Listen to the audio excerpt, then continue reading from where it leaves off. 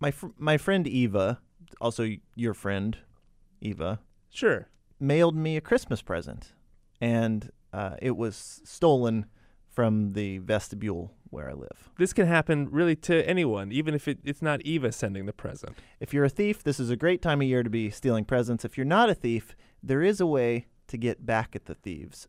Eric Burdo here has a tip. Yeah, I think it's an easy way to deter them. I just cleaned up my dog's poop and put it in the box, set it out there. Sure enough, they came and got it. So had you had packages taken, and you felt like I have to get these guys? Yes, I hate thieves. I hate them so much. Yeah. So what kind of package did you put the dog poop in? It was a UPS, or was it USPS? Yeah, USPS package. And did you take the time to sort of tape it up and make it look like it was freshly delivered? Yeah, I wrote fake addresses on it, and I taped it up and everything. And did you gift wrap the poop inside the UPS box? I didn't gift wrap it. I just put like a napkin on the bottom and then on the top so they couldn't see it through like the crack. Oh, yeah. Did you put a card in the package with the poop in it? I did. I put a note in there. I put a note, and then I said, eat, S-H-I-T, and then Merry Christmas, Steve. This is such a great way to get back at someone stealing your package. But I think about you don't get to, you just know that they got to open it. You don't get to actually see them open the package. Right. That's the only downfall. I mean, like I said, I wasn't upset because all they got was a box of poop. Yeah. I was more excited, but I mean, besides just seeing them take it on the camera and knowing that there was poop in there was satisfying enough for me. So. Yeah. So you set up a camera? Yes, I got 4 of them around my house. When I had first moved in, somebody broke into my car, so that's when I went out and got them. And they work really good. Have you considered filling your car with dog poop in case it gets broken into again? That would be pretty funny. I think that what you did would be so satisfying, and I wonder if you feel like the pain of the packages that got stolen has been exceeded by the joy at having done what you did. Yes.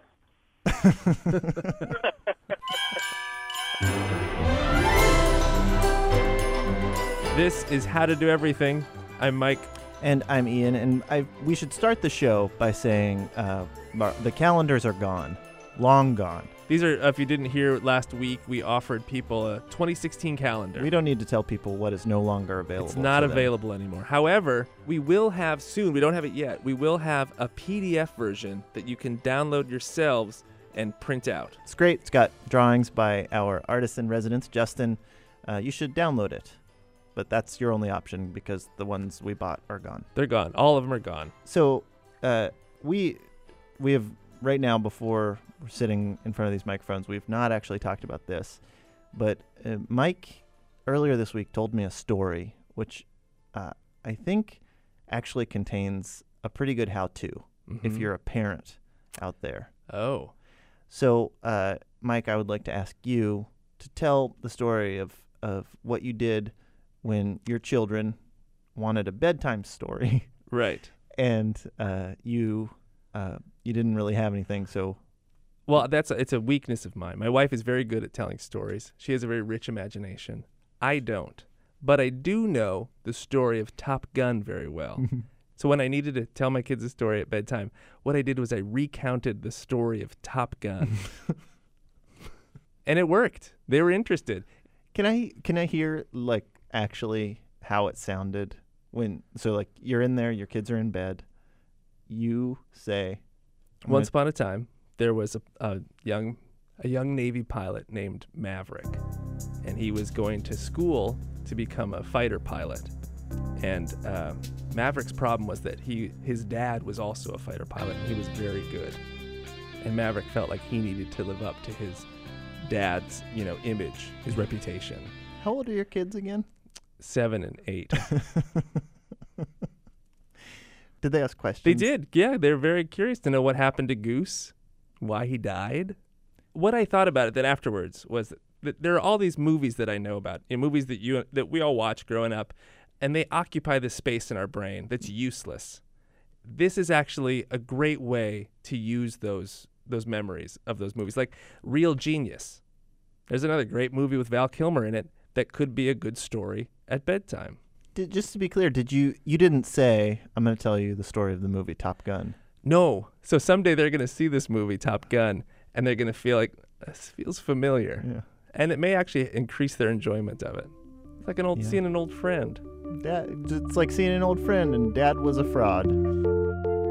Okay, so after I made Mike tell that story to you into a microphone, he went home with his recording kit and asked his kids about it.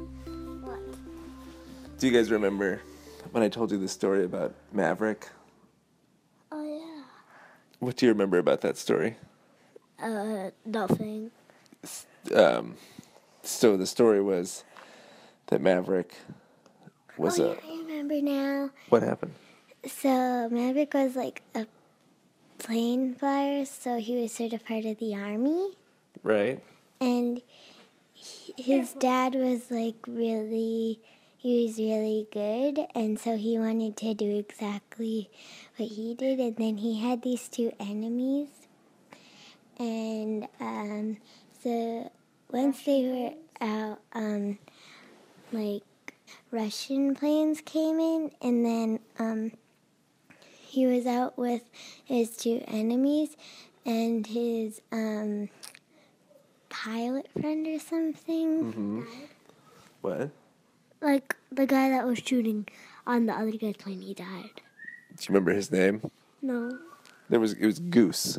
Oh, good. Right. And what happened to Goose? When they were flying down on parachutes, they couldn't really get him and save him. Yeah. So he died. Do you remember what happened at the end of the story?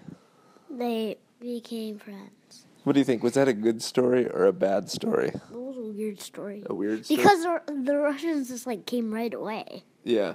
Would you recommend that story to other people? Yeah, if it had a couple of different changes. One change that I think it could be was having the father still living. Mm-hmm. And sort of having him go away instead of just dying. Yeah. Anything else? No.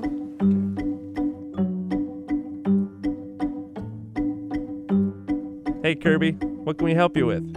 I guess my question would just be how the saxophone player for the Saturday Night Live band manages to play, this long, roaring sax solo every week and keep it interesting, both for himself and the audience and his bandmates. The solo is you're really putting yourself out there as a musician every week. Yeah, it's got to be kind of a Groundhog Day situation that, we think of musicians that they have this creative job, but the guy who does that, it's the same thing over and over forever. Well, yeah, and it's kind of interesting because it's a song. I mean, when is a solo just a part of the composition? You have the drum beat, you have the bass line, you have the sax solo. It's sort of like this built-in compositional element to this song.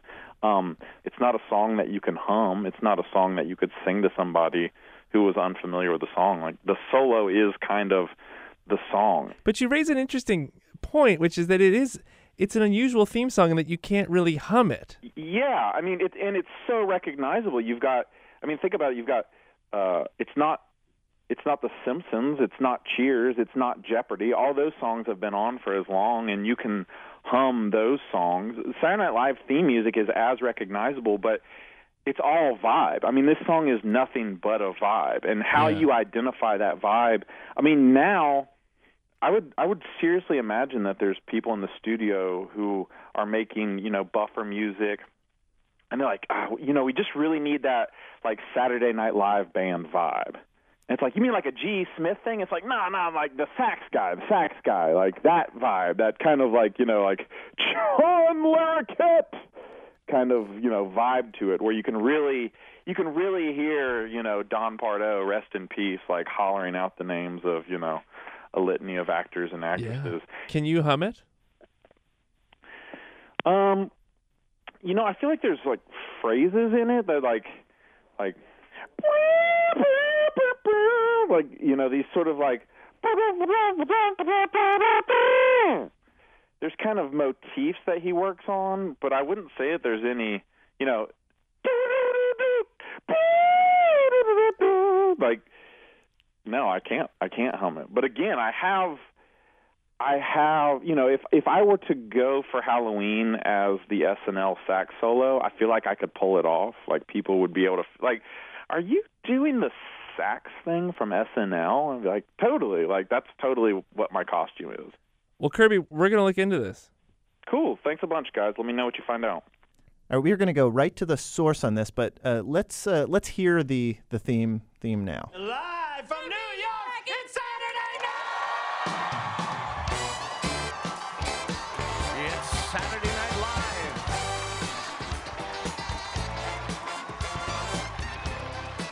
What you're hearing there is Lenny Pickett playing the tenor saxophone. He's the SNL band's musical director. He's the guy you see on TV during the opening monologue. So you've been with the band since 1985. Is that right, Lenny? Mm-hmm. This week is my 600th show in a row. I haven't missed one yet. Wow, you're the Iron Man of the SNL band. I get the Cal Ripken Award. Well done. So you've played that theme 599 times. Well, actually more, because dress rehearsal too, so double that. Plus we rehearse it with the host earlier in the day, so it gets done 3 times a week, basically. So at this point, now that you've played it, more, I guess, 1,800 times, is it just automatic? Well, no. For one thing, we've rearranged it a number of times. It's still, I hope that we play it spontaneously each time we do it, and I actually think we do. That it's the musicians in the band are amazing, and many of them are jazz musicians and used to spontaneous performance, and I think as a group we approach it with a kind of brand new look at it each time. We never play exactly the same thing each time. Well, Lenny, you're about to do it for the 600th time. I wonder, do you remember what it felt like the first time? Yeah, scary. It's really scary because it's really live television. The first time I was really, really nervous. I do remember it, but I'm not nervous anymore. It's been happening a long time. You've had some practice. But, we do a lot of rehearsing, a lot of preparing, and it's largely goes on without a hitch. So I'm not nervous anymore. Can you please throw in some sort of hitch for the 600th show that we can watch for this Saturday? I'd rather not. Right. No hitches. I shouldn't even have mentioned the 600th time. It's just a weird fact. Well, Lenny, this has been great. Thank you so much. You're welcome. This thing we've been talking about, that the Saturday Night Live theme is instantly recognizable to everyone, but no one can hum it. It's impossible to hum. It's true, and that's so weird. So we're going to test this out. We're sending out our producer, Nadia, and Candace, our intern, and they're going to see if they can find somebody who can hum the Saturday Night Live theme. From New York, it's Saturday night. Da da da da da da da da da da da da da da. And I can't. What about you? Do you think you could hum the theme song to? You know what? I've been listening to it and watching it since 1975, and I can't. I don't know how it goes. You said Saturday Night Live? Yeah, And then I don't know the song. Yeah, sorry, I don't even know what it is. You guys go to try. I don't know. God, I watch it every Saturday night. But I can't remember how it goes. I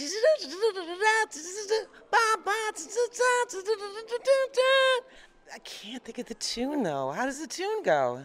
Can you guys give it a try? I can't remember it, but if I'm reminded, I probably could. It's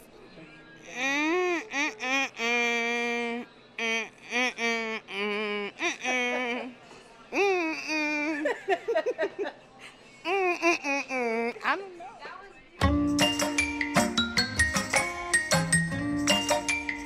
You know, if you have a question for us, you can email us at howto@npr.org, or you can call our toll-free line, 1-800-GAG-AX5. We won't answer the phone, but you can leave a voicemail like this person did. This is Lois, Lois Lane, Lane, 200-06.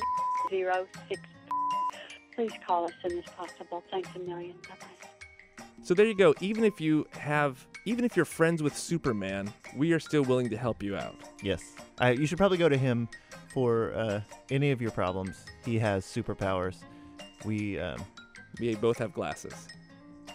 Well, if we were to take them off, maybe it would reveal that I can't see that far. I can't see that far away. Yeah, I can still see, but I don't look smart.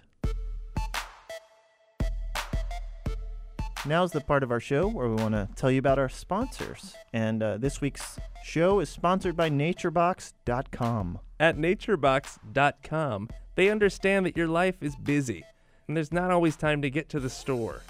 NatureBox makes it easy to start snacking smarter.com. Choose from over 100 tasty options like Sriracha roasted cashews and French toast granola, or fill out your snack profile and get personalized recommendations delivered right to your door. Spend more time doing what you love and less time trying to find parking. .com. Visit naturebox.com/everything and get 50% off your first box now. .edu. Support for this show also comes from Stamps.com, who want you to know that with the holidays fast approaching, the post office is getting busier by the minute. Avoid the hassle and use Stamps.com instead. Another alternative is just don't get any presents for anyone. With Stamps.com, you can buy and print official U.S. postage for all your letters and packages using just your computer and printer. Sign up for Stamps.com and use the promo code EVERYTHING for a 4-week trial and special offer, including postage and a digital scale. Go to Stamps.com, click on the microphone, and type in everything. Just type it all in.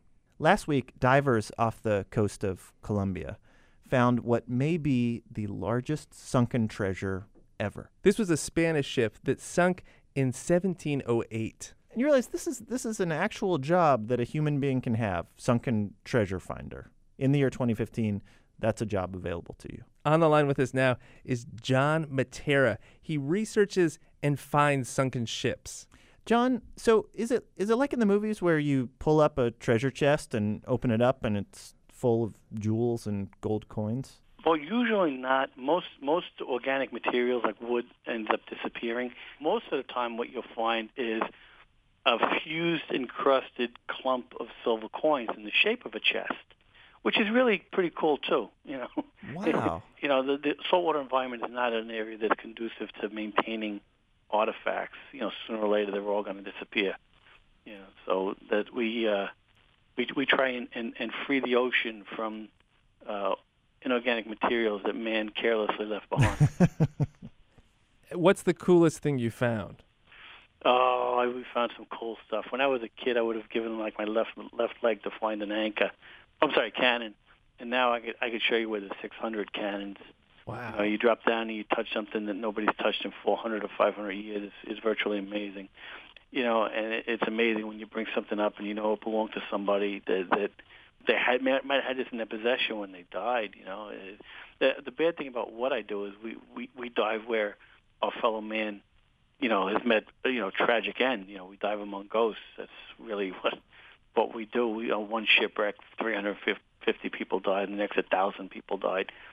So you have to understand that you're diving among the remnants of people long gone. So you have to be very careful of the things you do and how you take care of, and try not to bother their last resting place. Has that happened where you've been down and you've found some artifacts, but then you also will find the remains of people and have to kind of leave stuff like great treasure behind? I guess last year we were digging in a beautiful place, and it was a Spanish gang that sunk in 1724, and we're pulling up artifacts after artifacts, and and we pull up these onion bottles, which are like onion-shaped wine bottles that are spectacular, gorgeous. We pull up probably the best onion bottles in existence today because of the soft mud. They were like packed perfectly, and you still find remnants of straw around them when they were packed in the cases. And I'm digging through this hole, and it's not a lot of visibility. I'm from New York, so I'm used to not a lot of visibility. And I find an onion bottle, and I start working out my fingers, and it pops out in my hand, and I realize it wasn't an onion bottle at all. It was a skull of somebody who passed away on the ship. You know, so you take it and you put it back as reverent as you can. You know, close over the sediment over the top, and you know, if they found any respite in this place in 224 years, it's not my place to disturb it. So, kind of like leave them where they are. What's the you clearly do a lot of research before you even head to a site. What's one time that you've been surprised by something you found down there? Oh, surprised all the time. We get surprised. We're looking for a shipwreck right now called the San Miguel. Right, I say right now. We've been looking for 12 years, and when we find it, it'll be the richest, the oldest, and probably the richest shipwreck in the New World. And we've been on this trail forever. And we started in this place, and that's where we have our boat, and we're working, and then we go out, we're researching on the coast, and we're all over the place looking for it. And don't you know, 14 years later, we're right back in the same exact place where we start to find artifacts off of it. And this April, we're going to go out in earnest and work it hard, and I think we're going to find it.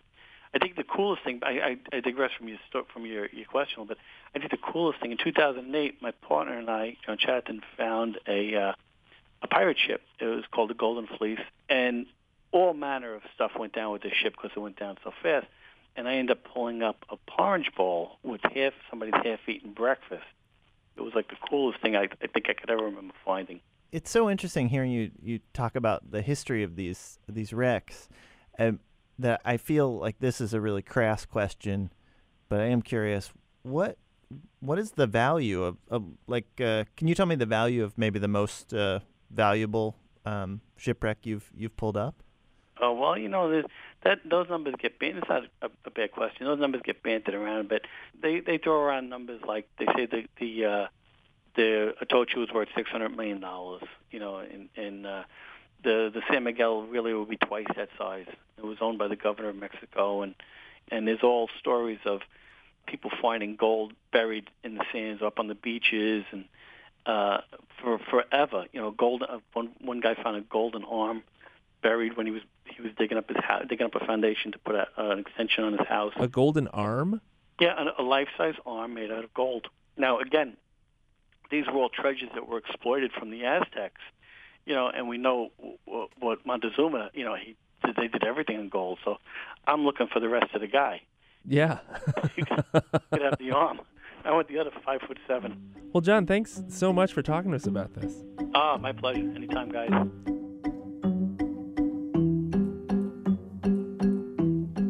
We got an email from Amber. Amber says she listens to How to Do Everything while taking her cat for a walk. Amber, these next 15 seconds are for you. I'm sorry, Amber, that we don't know your cat's name.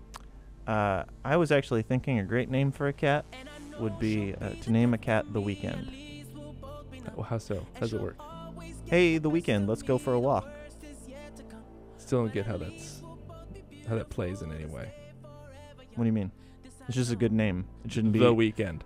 Yeah, it shouldn't just. There shouldn't just be one person.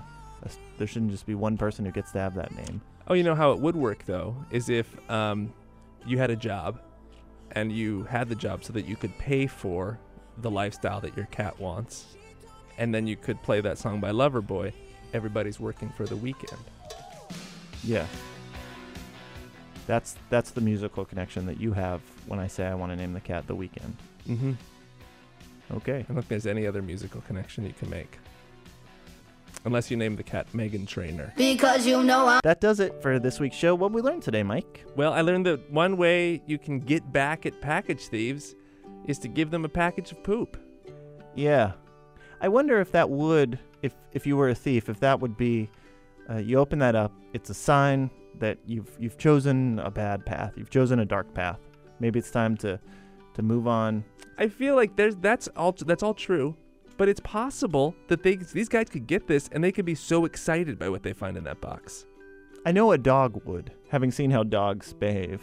If dog thieves got that package, they would think, this is great. Yeah. The only thing smells. You know what would have been better? A butt. Yes. Yeah. Or maybe a gross dead bird we could roll around in. These are the 3 things we wanted for Christmas as dogs. Thanks, Eric. If only we could read this note. How to Do Everything is produced by Nadia Wilson with technical direction from Lorna White. Our intern this week is Candace Mattel. And also another intern, Tobias. Thanks, Tobias. Get us your questions. Send them to us at howto@npr.org. Our website is howtodoeverything.org. I'm Ian. And I'm Mike. Thanks. Oh, hey, by the way, we're taking off a little bit. Couple weeks, no shows. Yeah. So listen to Serial or whatever normal people listen to. Mystery Show. It's also good. Kirby, I don't want to put you on the spot, so you can say no to this, but you have a really good hum. So I'm thinking we have, at the end of the show, we do our credits, and, we play out with some music. Do you want to give us, 30 seconds, and it just whatever song comes to you, do you want to be our closing credit music? Sure. You mean just sort of like freestyle hum that you guys can just kind of put below your credits? Oh, yeah. Or if there's a song in your in your songbook that you want to hum, whatever. Let me